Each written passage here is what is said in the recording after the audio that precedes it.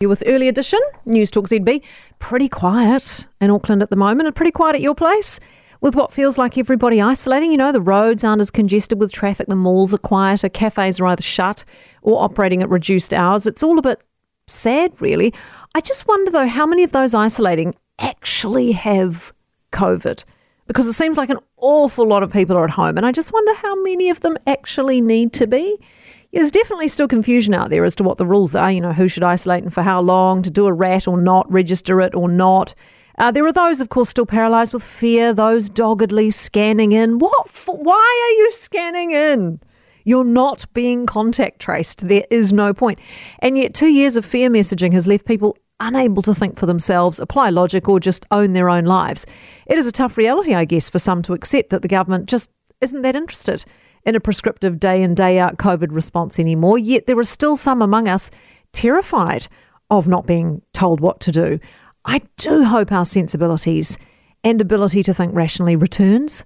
I do hope we can gain back a sense of independence and faith in ourselves. I also hope the peak is indeed over and we start getting out the other side of this thing. I'm keen to see shops and cafes bustling again, people hugging, people less afraid of each other.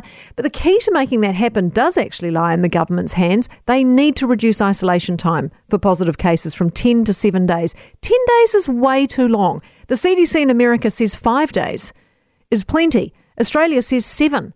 We say 10. Why? It's a cold for most people lasting no more than 3 days. 10 days is over the top, and it's holding up business, closing services, shutting things down. 10 days is also clearly just a little bit too appealing to those who are work shy.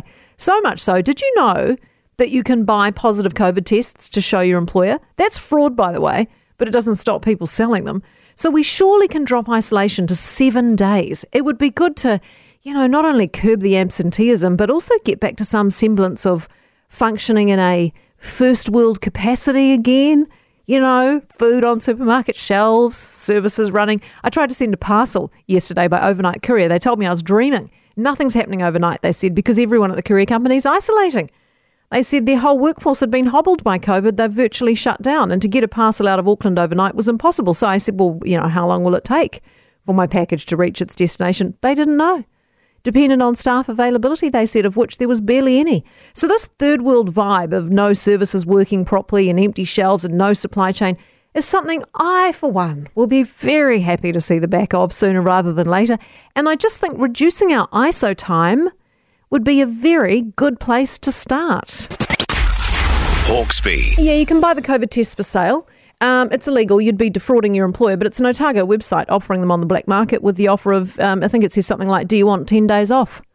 If you want 10 days off, here's a COVID test. Fake. Show it to your employer. Bob's your uncle. Can you believe it? I suppose we should.